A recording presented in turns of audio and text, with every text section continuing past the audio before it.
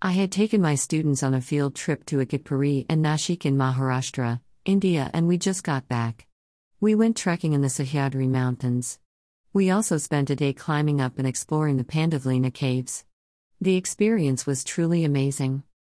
We all managed to take some great photographs. Climbing up at our own pace.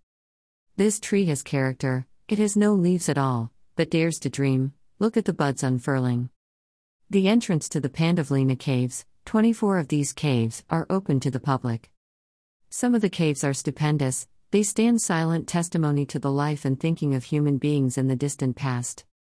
Trips like these trips are educative for teachers and students in more ways than one. Education beyond the classrooms, through such field trips, makes the gaining of knowledge enjoyable. What we learn on field trips remains with us forever.